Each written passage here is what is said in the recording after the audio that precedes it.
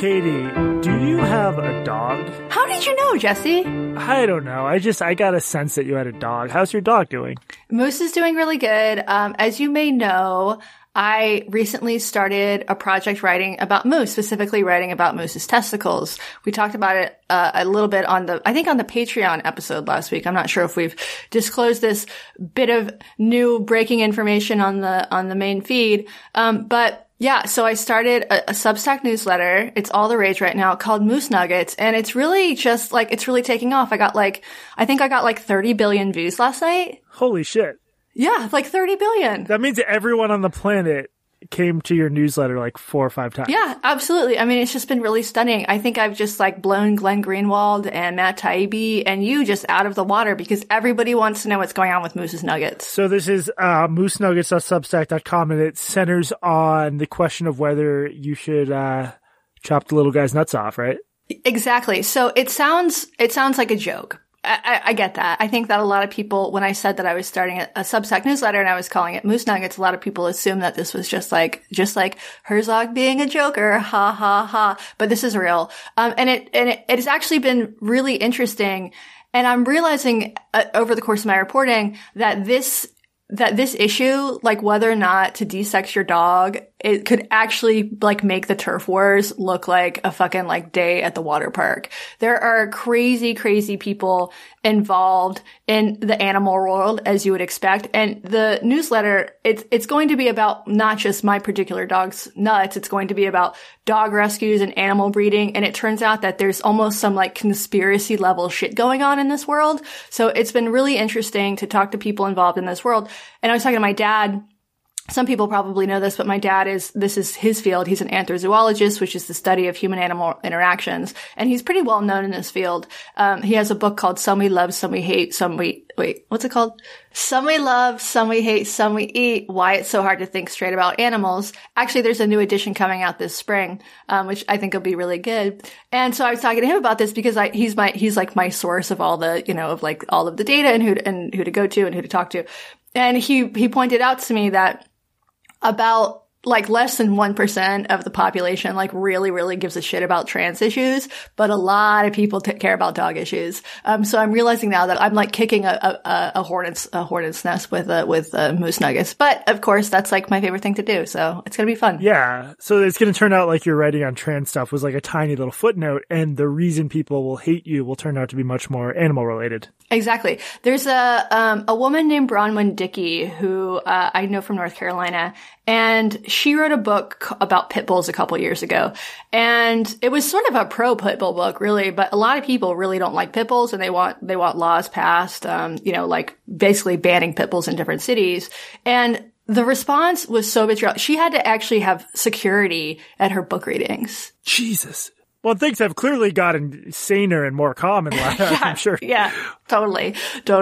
So, it's been very interesting reporting on this, and I'm excited about it. This is the first thing that I've written since COVID, really. I just retired for 8 months, and I'm stepping back into it. It's all free. I hope people check it out. moosenuggets.substack.com.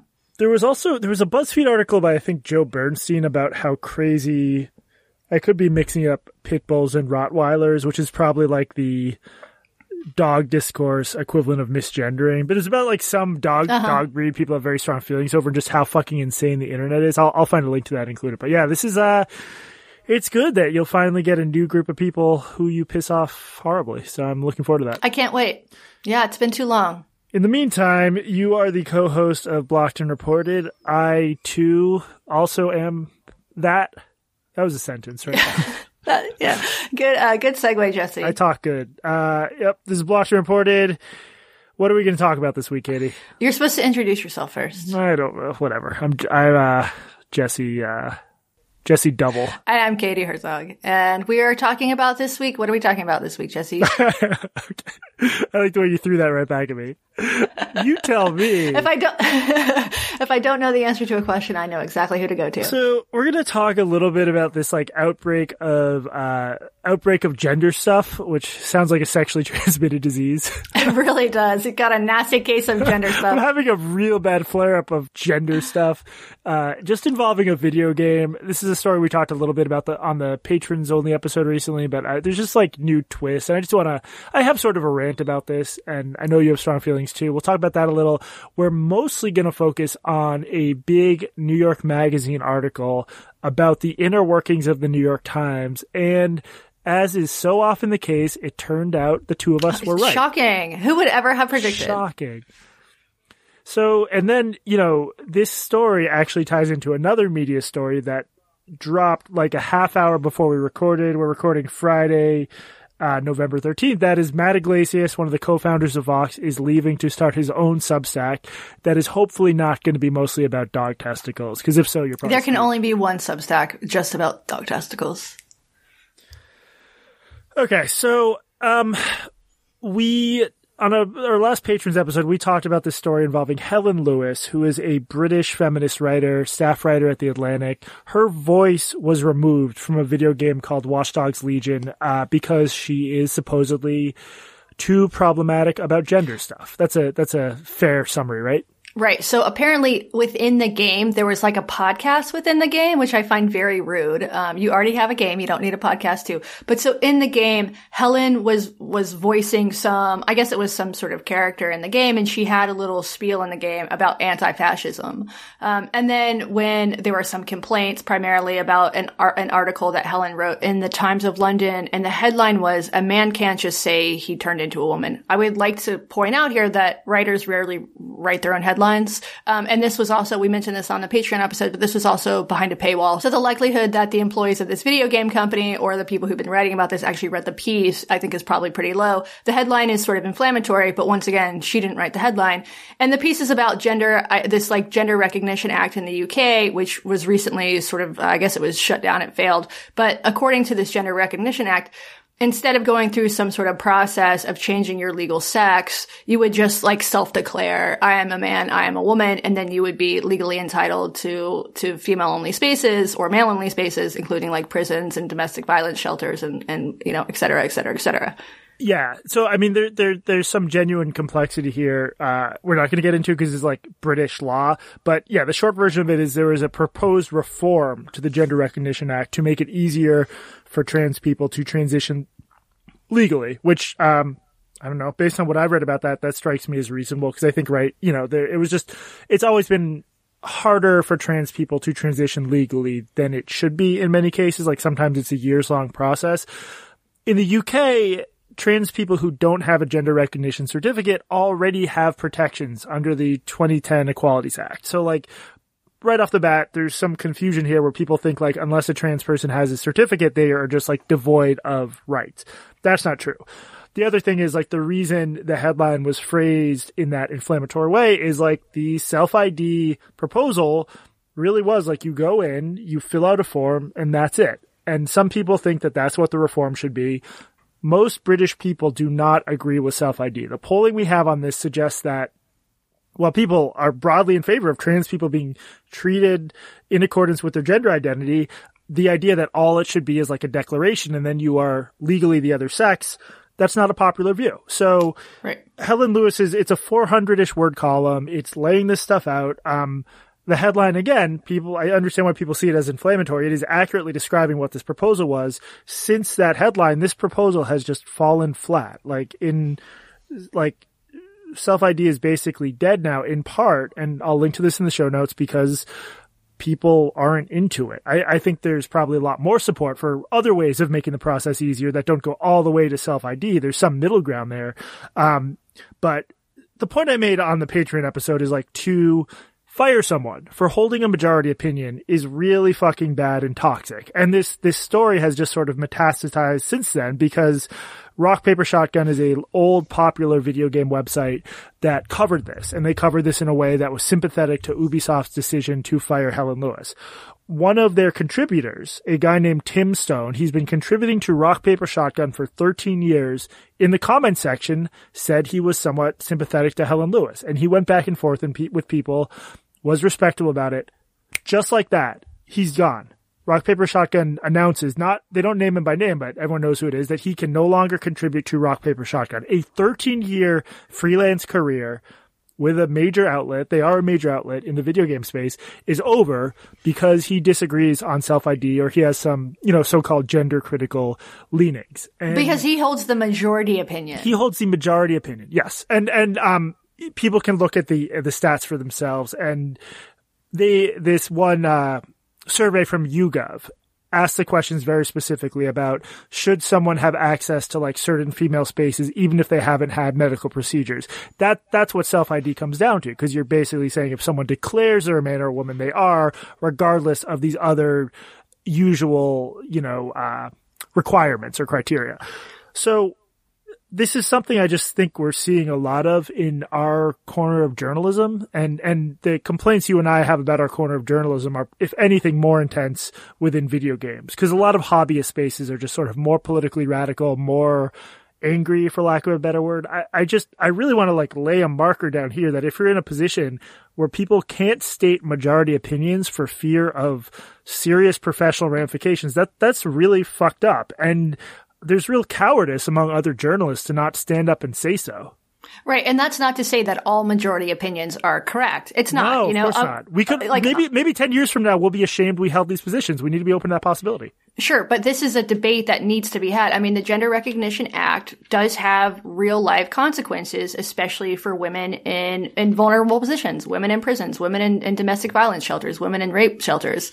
This is not just like the radical feminist who are afraid of this. And I do think that some of the fears may be overblown. I don't think that there's going to be a rash of people just like self-IDing, in order just to like, sort of like a kink thing or whatever. I don't think there's going to be a rash of that. And this is something we get probably more emails from people who I guess the people who really hate us don't bother to email us, but we do, whenever this comes up, we get emails from people who are like, no, this is a real threat. You're not taking it seriously. I think both you and I think that the idea that huge numbers of people would just like self-ID for nefarious purposes probably is unlikely. I think small numbers will do it. I don't think huge numbers will do it. And when this happens, oftentimes it becomes a news story, because there is pushback because people are uncomfortable with this. People want segregated spaces, which I understand. There's a Mexican restaurant in Seattle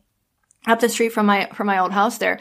I really liked it and I would go there a lot. And when they opened up a new location, I went to the new location and their bathrooms were gender neutral. And this wasn't the sort of bathroom where you have like every stall is separate, and they have like its own washroom or whatever, like a head to floor sort of like self-contained thing. This was just like a McDonald's bathroom, right? Just a regular bathroom.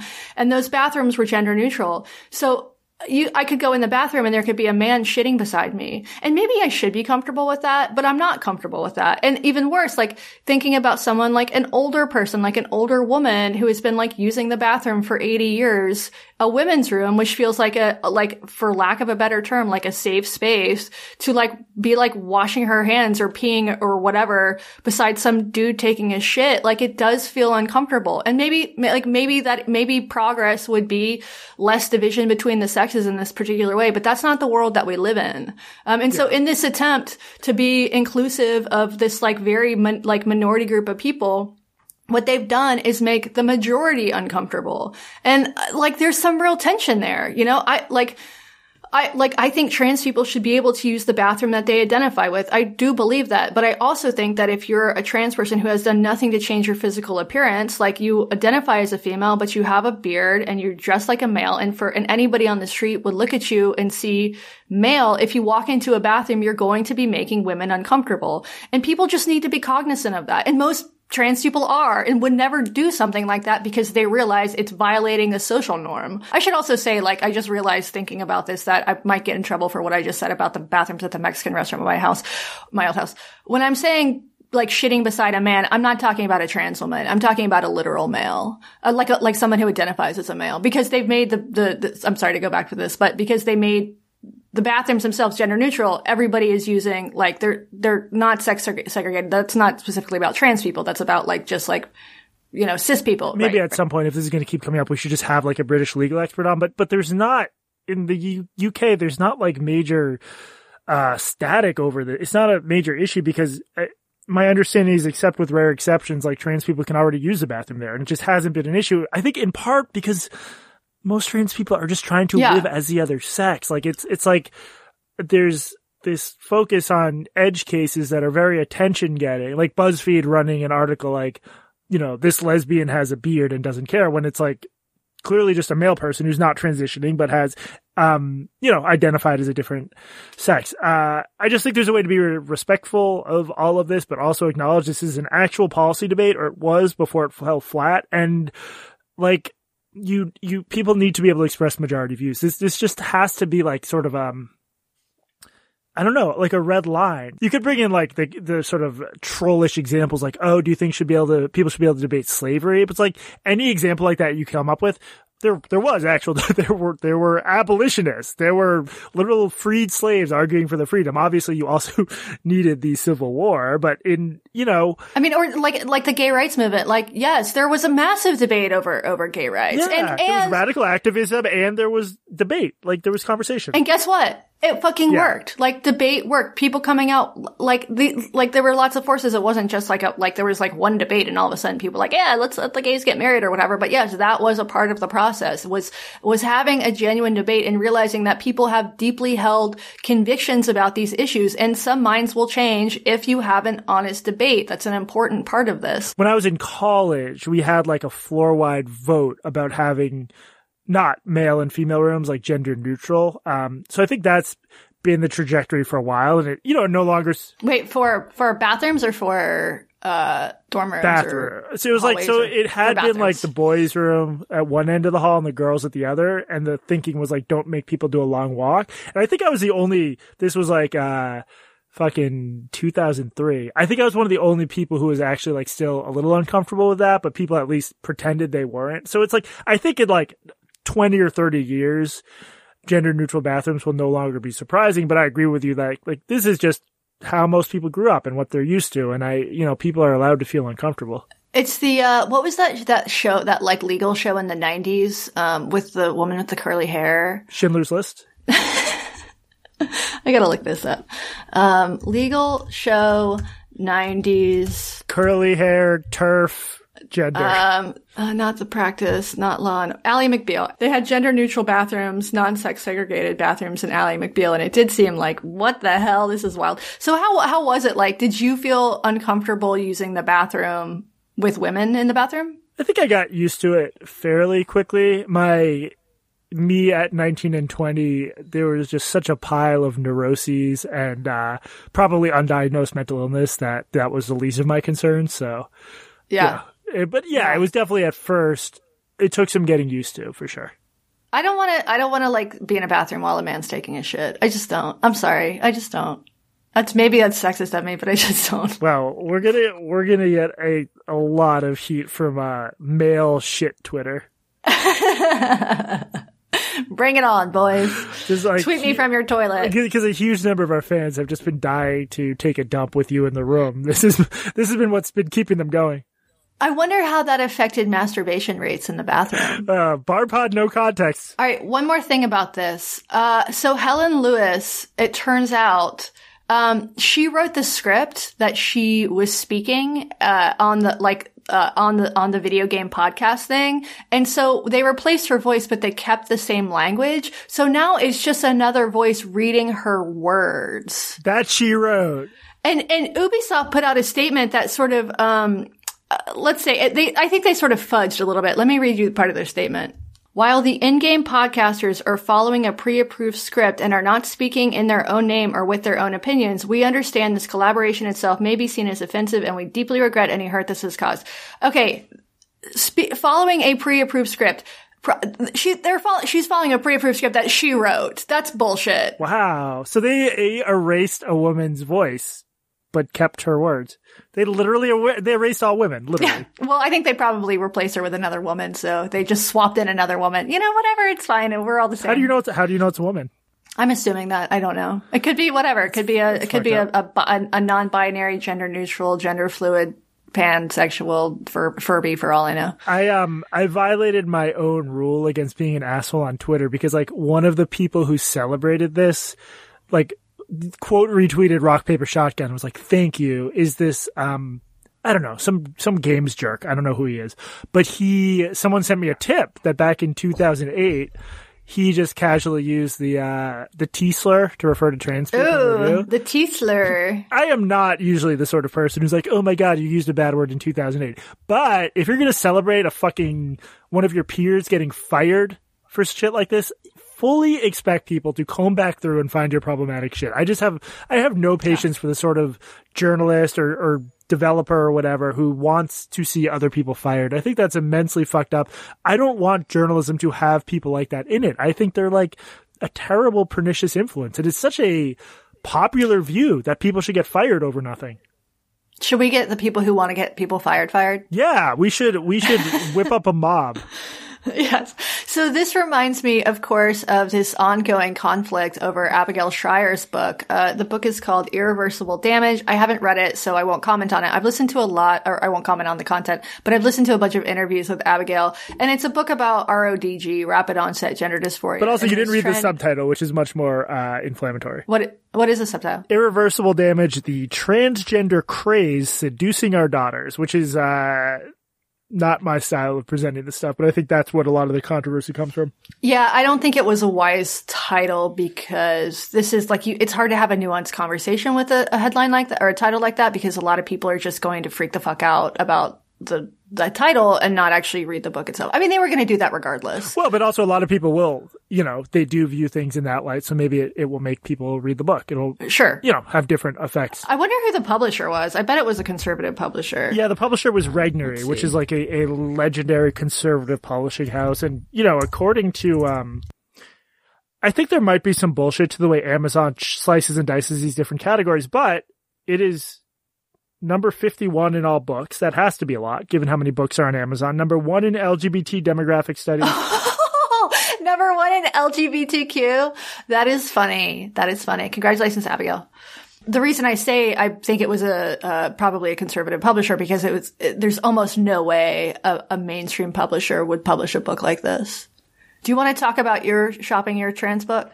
Yeah, no, I mean, I at some point I'll tell the story of my own, attempts to potentially write a book about this stuff. Maybe not just yet. I mean, it didn't work. And I think there's maybe an interesting story there, but, yeah, let's skip that for now. Okay. So long story short, like basically there's almost no way a mainstream publisher would take a book like this. Well, and I think maybe the more important point is there's a market for, oh my God, the trans activists are stealing our daughters. And there's a market for, my child who was born 2 minutes ago just said they're a woman. There's not much market for like treating this like any sort of other bioethical or cultural or scientific conversation with like actual reporting and nuance. Not that Abigail's book doesn't have reporting, but, and again, I heard her on Rogan. I understood why people would be offended, but some of what she said just lined up with what I've heard. This kind of stuff does happen. But yeah, I don't think there's much market for like just sane discussion on this, especially after my Atlantic article just like immolated everything. This is actually your fault, Jesse. So the reason that we're talking about this now is because yesterday on Thursday, the book was being sold at Target and a trans person, I assume, complained about it on Twitter and Target responded. So here was the tweet that they put out. I think the trans community deserves a response from at Target as to why they're selling this book about quote, the transgender epidemic sweeping the country. Trigger warning, transphobia. And then the Ask Target account responds and said, thank you so much for bringing this to our attention. We have removed this book from our assortment. So that tweet, Target's response, has 658 likes and 7,600 replies. So quite the ratio. So Target, like, this is on the complaint of a handful of people. There's like 2 or 3, I can see 2 at least complaints about this book. There might have been more, but a like small handful of people, and Target decides to take this book off of their shelves. Yeah, there's a censorious attitude in the air. But of course, any incident like this is only going to drive sales of the book, so it doesn't even work. Oh yeah, of course. It's Streisand effect. But just this idea that like companies are like that responsive to customer complaints, it's sort of hilarious. Like I have a problem with the Bible. I think a lot of the Bible is like deeply misogynistic. It's like pro-slavery. Like it's like very anti-shrimp. I think there's a lot of passage in the book about how you shouldn't eat shellfish. Should I, like, if I complain to Target, are they going to take the Bible off of their shelves? I mean, women are being bought and sold in the Bible. There's slavery. There's entire tribes being wiped out by a vengeful God. The Bible is the original problematic canceled book. It is. And you know what I also don't like? I don't like sweatpants that say juicy on the butt. Should I complain to Target about that? You know what else I don't like, Katie? The Quran. I'm joking. Don't go first.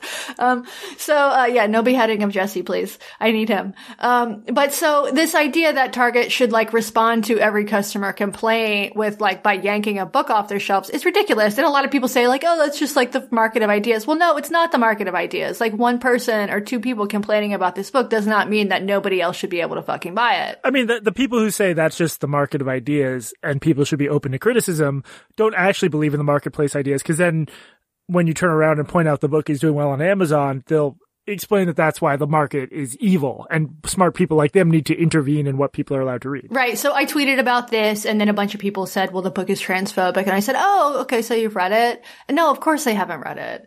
Like there's just this assumption, somebody says that it's transphobic, then therefore it's transphobic.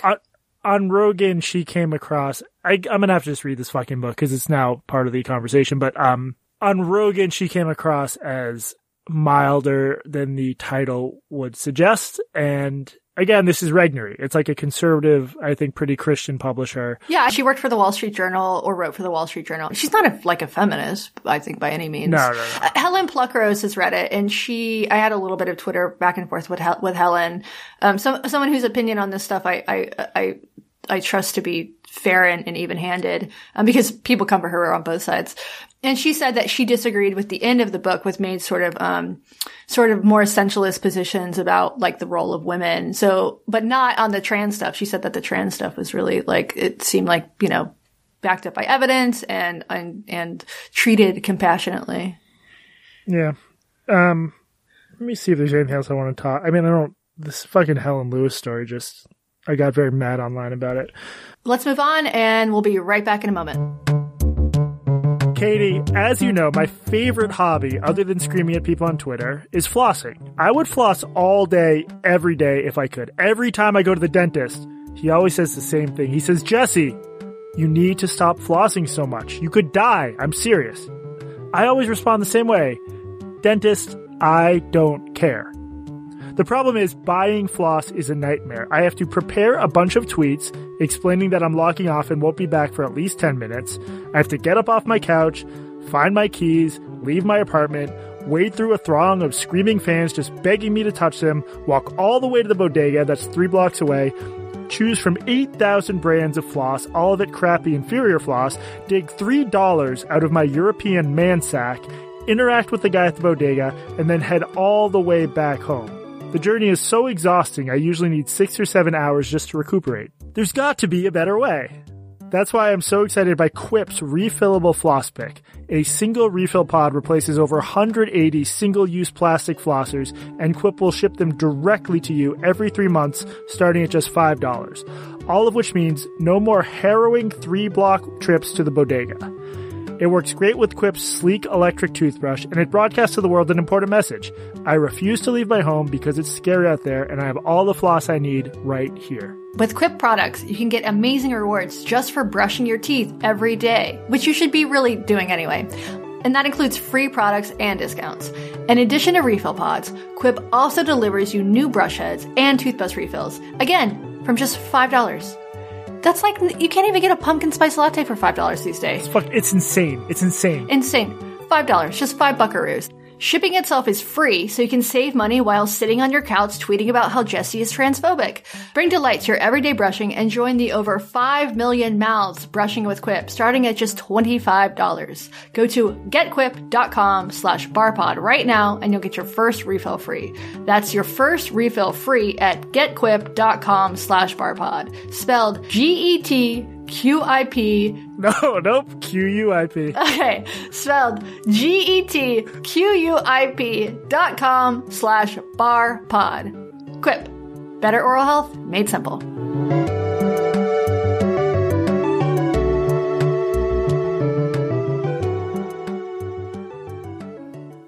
Katie, do you remember the glorious bygone days of, I can't remember. When was the Tom Cotton op-ed in the Times? 2020. Yep. Do you remember 2020? Because I don't. I'm going to get the exact date on this. This is important. Okay, so back in June, when we were coming out of the first wave of the pandemic, Senator Tom Cotton wrote in the Times that we should send in the military to places where rioting and looting was getting out of control, even if governors didn't want us to. And as you may recall, R-E-Q-U-A-L, as you may recall, this caused a firestorm within the New York Times. It certainly did. A bunch of people, staffers at the New York Times, tweeted in unison, "This column puts Black staffers in danger," or something like that. Yeah, it was very specifically saying this column literally endangers their safety. Huge blow up within the Times. Do you think that there's been any meetings subsequently, it's 3 months later, were any Black staffers actually put in danger by that op-ed? Yeah. So what I heard, I can't remember if this is reported anywhere, or if it's just from one of the Times people who emailed me, but that this was, they phrased it that way for HR purposes. If you say, I disagree with this column, HR has no role. If you say this column makes the workplace unsafe, it might have a role. That's what I heard happened, which would suggest a bunch of people working for I don't know what was going on in the heads of individual staffers, but the point is it was very hard for most of us outside the Times to understand how this column could have put people in danger. Maybe it was paper cuts. Was it in print? Oh, you know what? Not even paper cuts. I think it was just digital. Maybe Eye Strain? I think it was Eye Strain. There we go. So as a result of this, there was a big shuffling at the top of the editorial page. And into this conversation stepped Bari Weiss, the at the time much reviled by her colleagues, staff editor on the editorial page. She did a tweet storm saying that what was going on was evidence of this divide between mostly 40 plus staffers who are more committed to liberalism and mostly under 40 staffers more committed to wokeism, for lack of a better word. And we'll get more into this divide in a minute. She was fucking pilloried by her colleagues for suggesting that this divide existed. But Bari could say pizza is my favorite food, and she would get pilloried by her colleagues. They would say, well, when you were at Columbia, you said lasagna was your favorite food. You tried to get a pizza chef fired. Exactly. Because he was anti-Zionist. Right. Deep cuts for the nerds. Yeah. Okay. At the time, we recorded a episode that I think probably still is one of our most listened to, where it was right there in the title, Bari Weiss is right, or something like that. You can't expect me to actually look up the name of the episode and read it exactly, but we had Bari Weiss is right in the title because you and I both thought Bari Weiss is right based on our conversations with people at the Times and elsewhere, because this isn't just at the Times. We thought that this divide is very, very real. And you've seen this firsthand at The Stranger. Yeah. I mean, I bitch about all this all the time, but let's just the TLDR version is that basically everybody under the age of 40 or 36 thought that I was a literal Nazi TERF Hitler. And then the old people liked me. They cause my attitude was more old school, Gen X, alt weekly paper attitude. And that was not the attitude of the younger staffers. And this is not just writers. I'm also talking about design team and advertising and calendar and all of these parts of the paper that aren't directly involved in the content generation, which, as we'll get to in a second, it turns out have way more power than I ever expected within the New York Times. Yeah. So this controversy is back in the form of a big article in New York Magazine by Reeves Wiedemann. He's a very talented reporter. It's just about, here's how it appears on the page in front of me. Times change. In the Trump years, the New York Times became less dispassionate and more crusading, sparking a raw debate over the paper's future. And it's basically just like a journalist doing what I was hoping a journalist would do, and just taking us from basically the Cotton incident, or really from Trump's election to the present, explaining these internal culture wars at the Times and what they mean. And some of them are more complicated than like woke versus traditionally liberal or whatever, but what it comes down to is that Bari Weiss's assessment was correct. This opinion she had that caused her colleagues to so viscerally hate her seems to be true. Weidman says so in his article. He quotes people who think that, and there's a real divide there with regard to questions about like what news is and what evidence is and what the role of journalists are. And I mean, there's a lot for us to unpack here, but as you alluded to, one of the most interesting parts of this is a lot of the pressure to be a bit less journalistic, because that's what I think it is. Less journalistic, more activist, is coming from like designers and programmers who used to work at Google or Amazon or Uber. Yeah, real social justice warriors. Exactly, yeah. People whose first job out of college was to work for Google, but who clearly love social justice so much they should influence how the Times covers the president. I'm sorry, I don't want to like go on a rant about this, but people who really have no fucking business telling reporters or editors or any of the editorial staff how to do their fucking job. Yeah, and they're just not connected. No. And so a bunch of these 20-somethings, according to this article, the election of Trump freaked people out, and it made people want to be more involved in social justice, which makes sense to me. But a fair number of people from these like, very for-profit startup world places came to work at the Times, and they have very different ideas about what journalism is. As you're saying, they don't really have journalistic ideals. So that's part of the cause of the problem. The other causes are like in certain ways the Times has been sclerotic. The Times will not, it's taken many meetings to just get the Times to call obvious lies and to adapt in certain other ways, because it has traditionally been a stodgy institution. But overall, there is something of a like small scale civil war going on there, over the question of what a newspaper should be. Right. So there's a couple things going on here. And we should mention that like most of this is happening on their Slack channel. So for people who don't know, Slack is like an instant messaging platform that a lot of offices use. And it can be really convenient. Like it takes, like you don't have to email your colleagues and stuff and like wait for them to respond. It's also a way of like forcing people to work all the fucking time because you have Slack on your phone. And so if your boss slacks you at like 10 p.m., well, you have to respond to it. Not everywhere, but this is like frequently in places that I've worked. It's like that. So there's a Slack channel at the Times called Newsroom Feedback, and this became a place where people from outside the newsroom would give their opinions on the newsroom.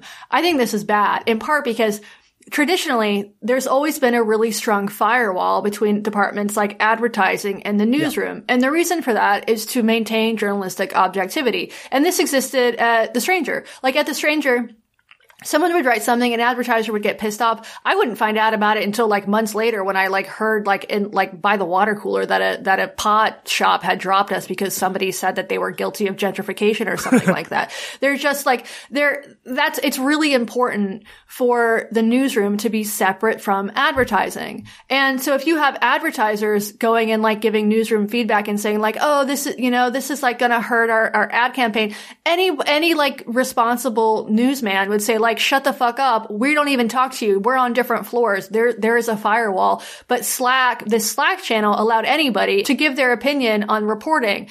I mean, just the idea that like there would be a Slack channel where I could go, tell the like back end developer what he's doing wrong is just crazy. But for some reason, it's like okay for people to give major feedback about their colleagues' work in this particular like very public or public within the institution way. I would delete the fucking Slack room if I were in charge of the New York Times. Yeah. And I should be clear, like the article doesn't give specific examples of advertisers per se, but it does. No, it doesn't. Clearly, like, people whose role was just not editorial, are critiquing their colleagues loudly in the Slack channels. And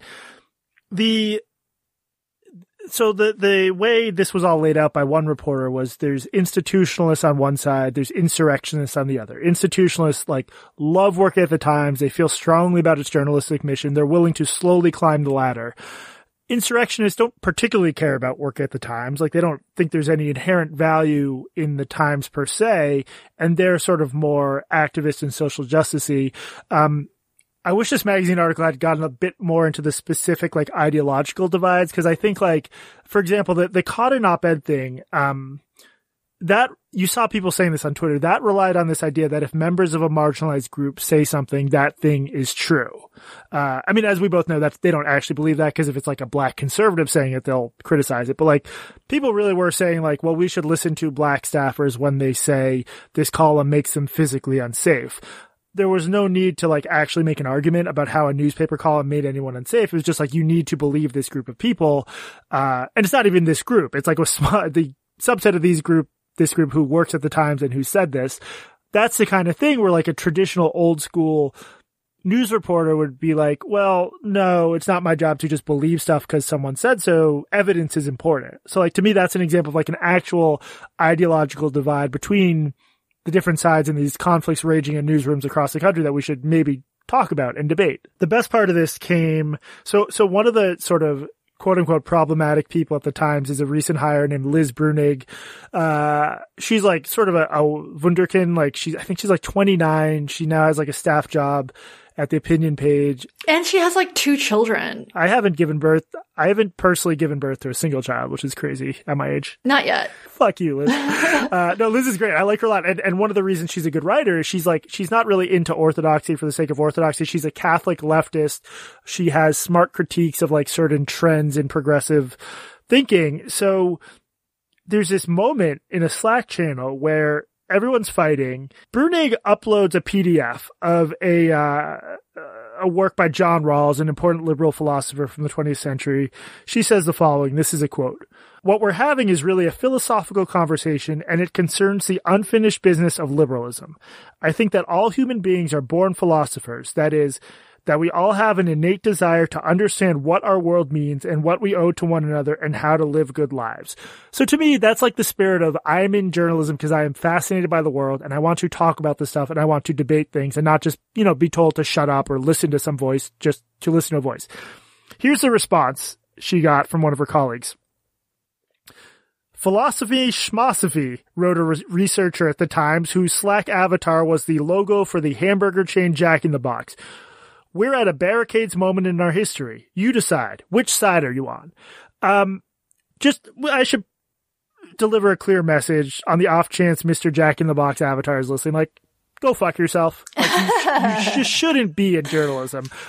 What's funny is a Times person who I think disagrees with me on this stuff DM'd me and said that this person's actually like nearing retirement. I had pictured like a 20-something, but apparently This is an older researcher. Whatever age you are, go fuck yourself. Like there are so many people who would kill even just for that entry-level researcher job at the Times to respond to a colleague saying there are thorny issues here to be worked out carefully and philosophically with what side are you on? Like, just become an activist. There's better and higher paying work in PR, for example. I thought that attitude captured it all. Right. This is the fundamental issue. Is the New York Times a newspaper or is it activism? That's the question. This is a result of the Donald Trump election, and people like the piece mentioned that something like 91% of Times subscribers call themselves Democrats. And so I'm sure within the walls of the Times, it's probably equal, if not higher number. And I'm sure the people who don't identify as Democrats are probably not just like Ross Douthat, but also like, the DSA members or whatever. So this is an overwhelmingly,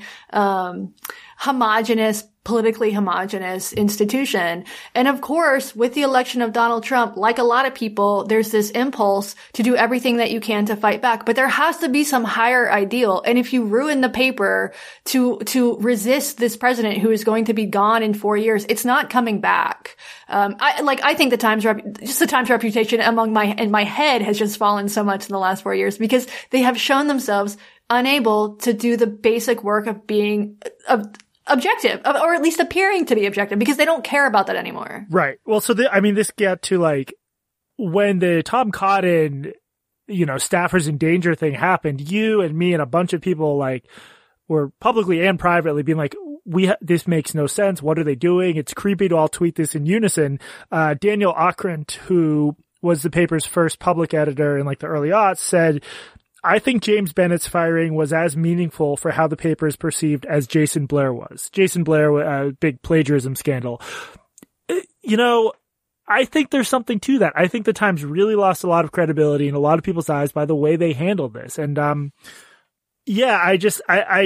I wish we could drag some of these ideological debates out in the open instead of having it just be like, whose side are you on? Do you support black staffers or oppose? I mean, obviously, this idea that if you don't agree with one specific claim that doesn't make sense, you're against racial justice or pro-Trump.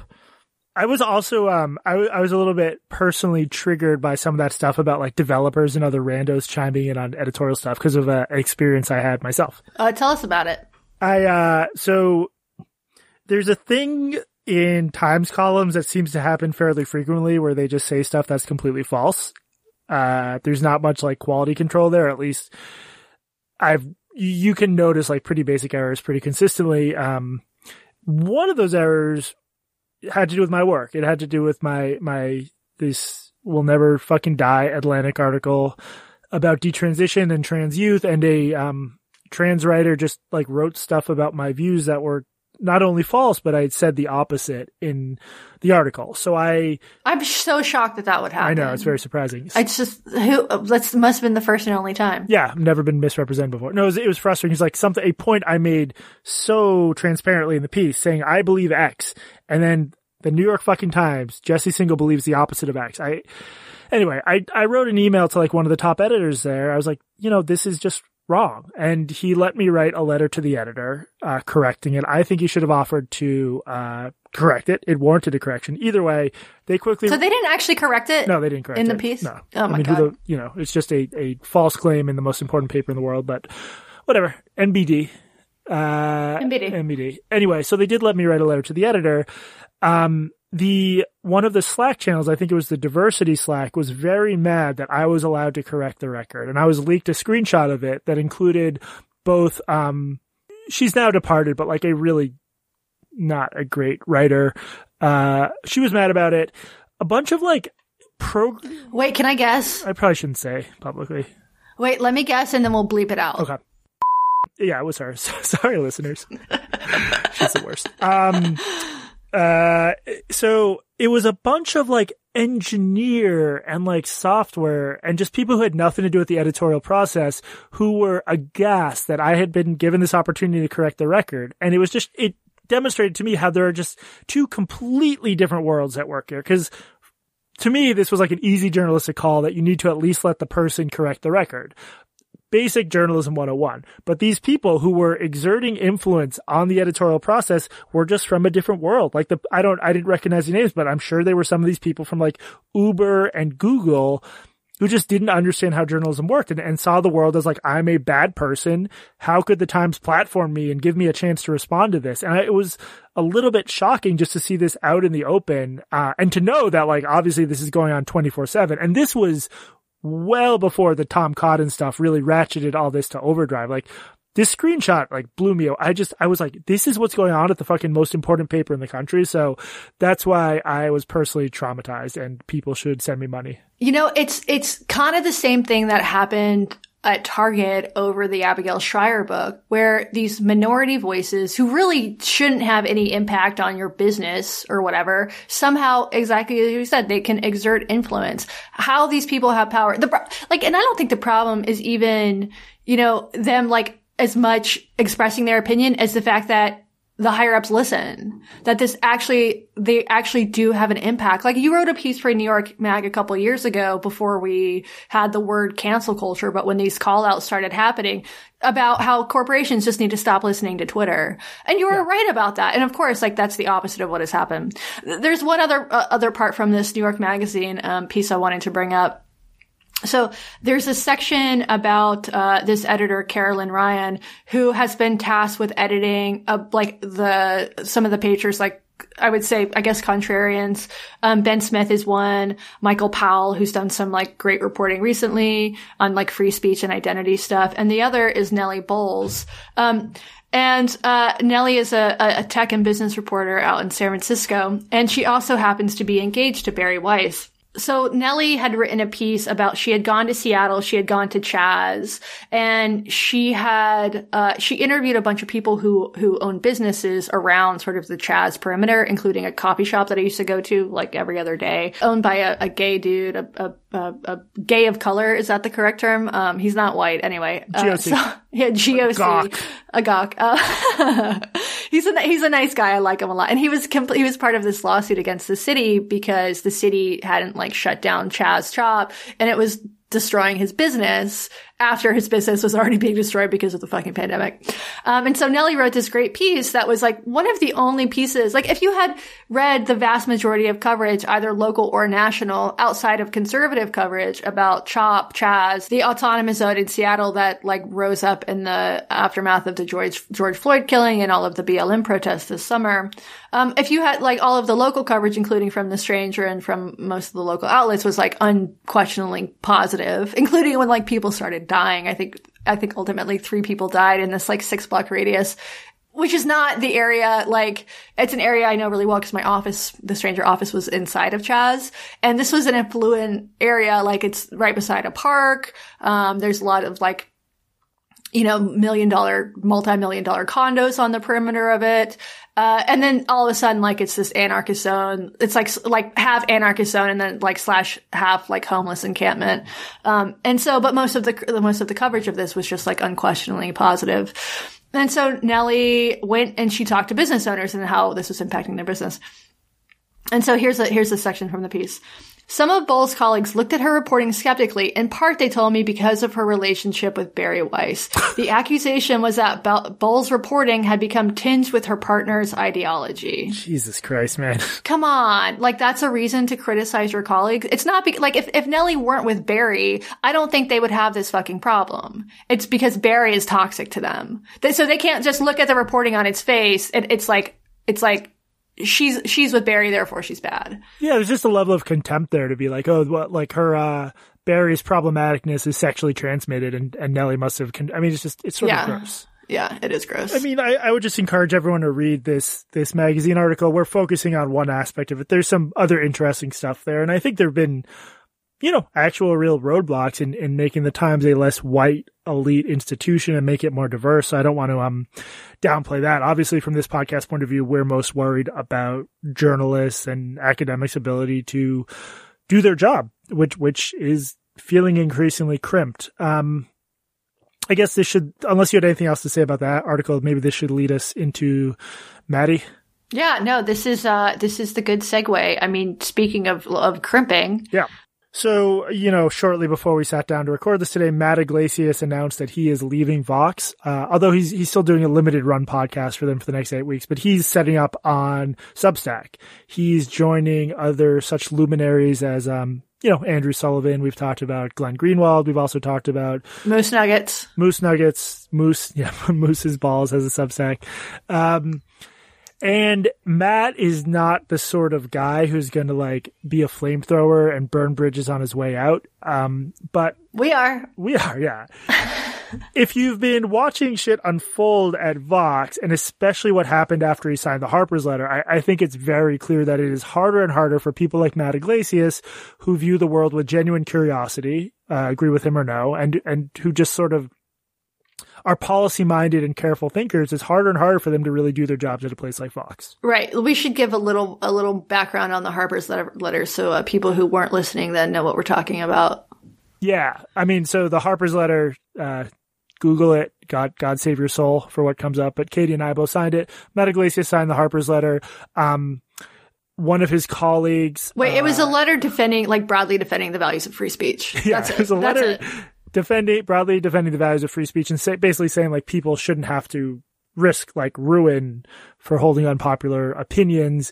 One of his colleagues, a trans woman at Vox, who's a culture critic named Emily Vanderwerfa, I think I have her name right. She publicly said on Twitter that she was sending a letter to the bosses at Vox because Matt signing this letter made her unsafe at work or less safe.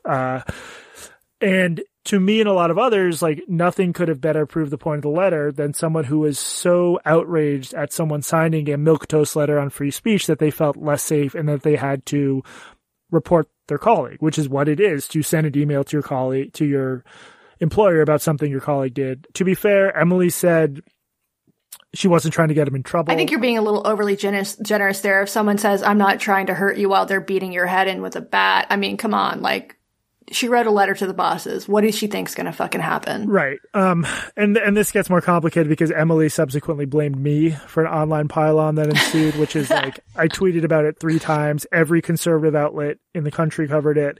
1,000 Twitter accounts with more people than mine, wrote about it. I'm not happy she got piled on. She then said that she was getting inundated with death threats, and I said it wasn't true, so she can blame me. And subsequently, and nobody, like, so we did a podcast about this. People were mad at me for saying this, but I looked through all of the, like, mentions. I spent, like, a lot of time, like, combing through these mentions and also looking up keywords. There was some, like, transphobic shit, like misgendering and stuff like that directed at her. But in terms of, like, like actual death threats, I couldn't find a single one. And so I said this on the podcast, fully anticipating that, all of a sudden they're going to show up. Well, they didn't. They have not emerged since then. So I think I was vindicated. You think I was wrong about this, but I think I was vindicated. Yeah, I think you're wrong just in the sense that it strikes me as impossible that a trans woman caught in a angry conservative maelstrom wouldn't have gotten some death threats and maybe not wanted to share them. But, that said, the point is I hate that I became a part of this story. I didn't want her piled on. I probably shouldn't have tweeted about it at all. It's just, it's ridiculous to pretend that the harassment was because of me, given that this was like a national conservative media story. Either way, if you're Matt Iglesias and signing an open letter, also signed by like Noam Chomsky and a bunch of people, including the most famous people in the world, Katie Herzog and Jesse Singal, if that leads you to a colleague publicly saying that about you, that she feels less safe, and being Matt Iglesias, you have an opportunity to set up your own shop and probably make more money for all I know. To me, that would just be such a strong signal. Like, I need to get the fuck out of here. And there was also some tension between him and Ezra Klein, one of his co-founders, where Matt clearly felt he couldn't speak openly about the situation. I think it was a since deleted tweet, but he said something to that effect to Ezra on Twitter. So,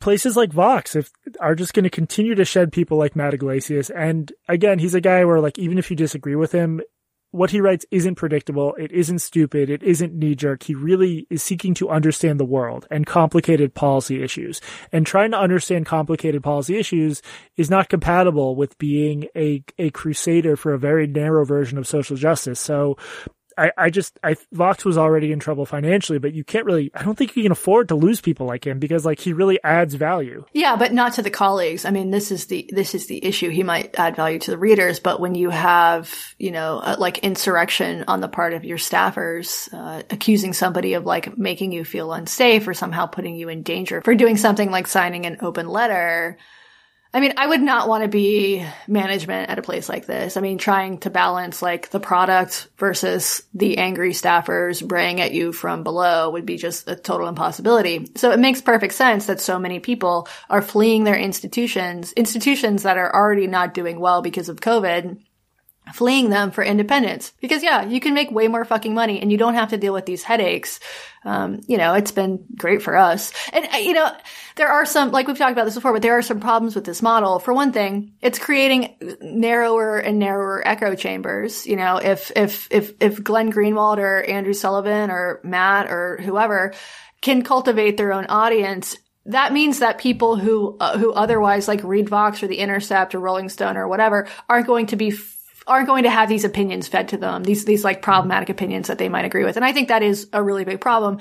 The other issue is just like how many Substacks are going to make it? How many are going to like, how many independent creators can be supported if you have to pay like $50 a year or whatever for Matt's newsletter and 50 for Glenn's and 50 for Andrew's and 100 for mine and 1,000 for yours, well then like it's just I'm not sure how many can support it because I don't know that it's good for the consumer when you can get like the New Yorker for $80 a year or whatever.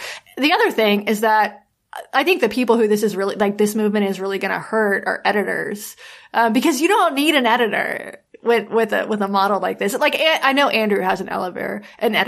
I don't know if Glenn has an editor. I sort of doubt it. I mean, a good editor can make a big difference. Totally. But yeah, the whole point of Substack is writing without one if you can. I mean, I guess, so I think, I'm not sure people understand how top heavy, like, traffic patterns are. I mean, let me explain this. And this is just based from being at New York Magazine and having access to their numbers for a while.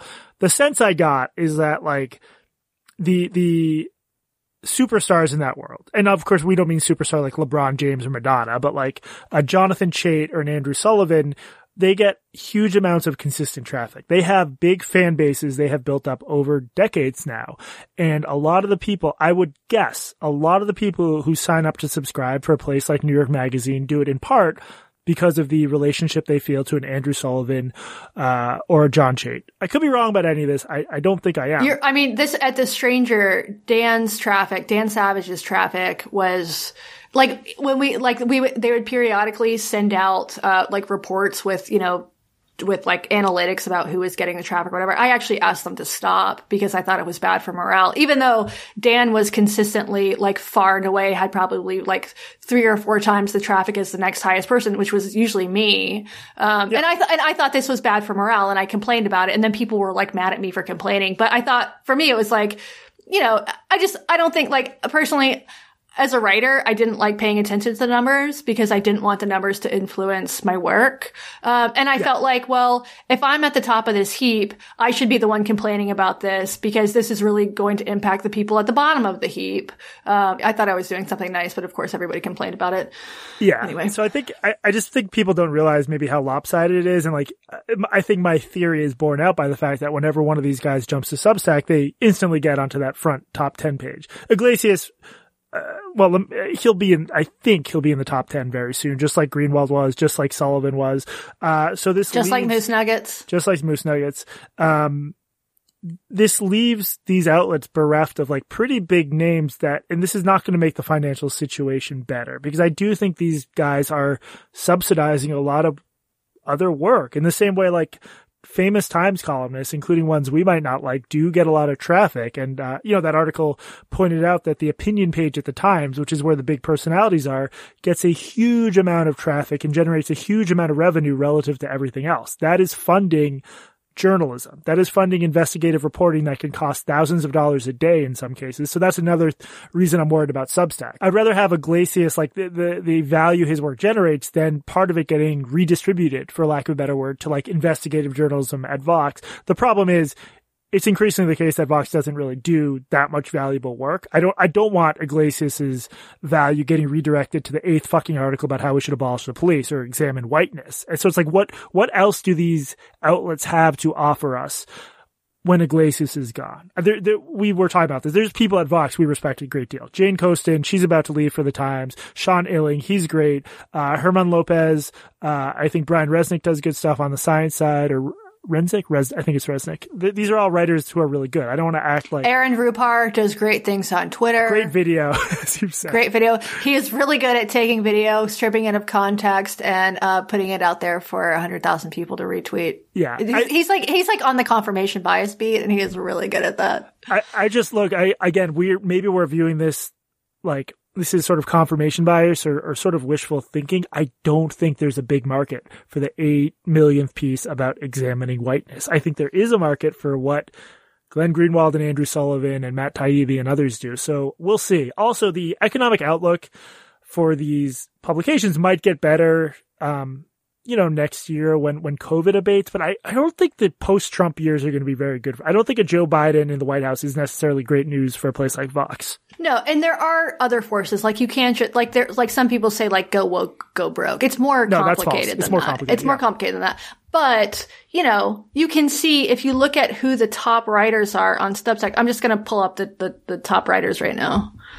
Okay, top writers. The Dispatch, that's a conservative outlet. Number 2, Letters from an American, Heather Cox Richard. I'm not familiar with her. It's about history. The Bulwark, that's conservative. Matt Taibbi, Andrew Sullivan, Bill Bishop. I also don't know about him. Glenn Greenwald. These are all, Yasha Monk is in there. Like, if you look at the top 10, these are all these sort of contrarian, people who were at institutions who have fled, in part because of this like monolithic, homogenous lack of diversity of thought. So they're doing really well. It could be that go woke, go broke is an oversimplification, but there's a longer version that's like go woke, fail to like express clearly what your publication stands for, let bizarre bullshit take over within HR and within the newsroom, then your talent leaves, and then that helps you go broke. Like, that might be true, because that's what's happening in some places. Well, the content is, like, if you look at Weiss, like, the content is boring. Like, that's my issue with it, is Weiss used to be, like, bad, but it was, like, kind of funny, interesting, edgy bad, and now it's boring, more morality bad. Yeah. They're not, there's no, like gonzo journalism about doing cocaine off of a stripper's butthole anymore. It's like, this Harry Potter book is problematic. It's just fucking boring. Well, I mean, like Wired, their video game writer, one of their video game writers, covered the Helen Lewis thing. It was like in this sort of moralizing, tut-tutting way, like, you really got to do a better job making sure someone you hire doesn't have offensive views in the past. It's like, and it was also like this assumption that Helen Lewis is transphobic, which I don't think is fair at all. You can't, you can look at her views and like, okay, you can say that like the headline of her piece in the Sunday Times was problematic or whatever. But if you look at her actual views, like Helen Lewis says she believes trans women are women and trans men are men. She says the platitude, but because other people, it's like the Jessie Single thing where enough people say that she's transphobic and therefore she's transphobic. I'm glad you brought things back to me, the real victim in all of this. Of course. Well, I'm the real victim because I'm the one who has to deal with you. Exactly. Anything else on this? It'll be interesting to see. I anticipate Iglesias will do very well. Anything else on any of this? I'm resentful that he had to launch this on the same week that Moose Nuggets launched, but that's it, that's it. I'll talk to him about that privately. Yeah, maybe you guys can cross-post content. That's a great idea. Maybe I'll do a guest post. If you want to get in touch with us, you can always reach us at blockedandreportedpodcast@gmail.com. The 4.6, 4.7 war on Apple Podcasts rages on. We are losing people. Men are dying in the trenches. That's not an offensive analogy. But this is really our Normandy, wouldn't you say? I mean, I don't think it's a good analogy because we like it when men die in the trenches, as long as they're cis white men. NBs are dying in the trenches, people. If you would like to give us a 5-star review on Apple Podcasts, that would be great. As always, you can get much more content if you sign up for our Patreon. That's our premium subscription program. Just $5 a month. Patreon.com/blockedandreported. You also get early and ad-free episodes. I think that is it, unless you have anything else to say about your dog's testicles. I think I'm good on dog testicles for now. Ask me again in 5 minutes. This has been Blocked and Reported. I'm Jesse Singal, and remember, Matt Iglesias must be held accountable for all the colleagues he murdered with his signature. And I'm Katie Herzog. And also remember, all human beings are born philosophers, unless they're born podcasters.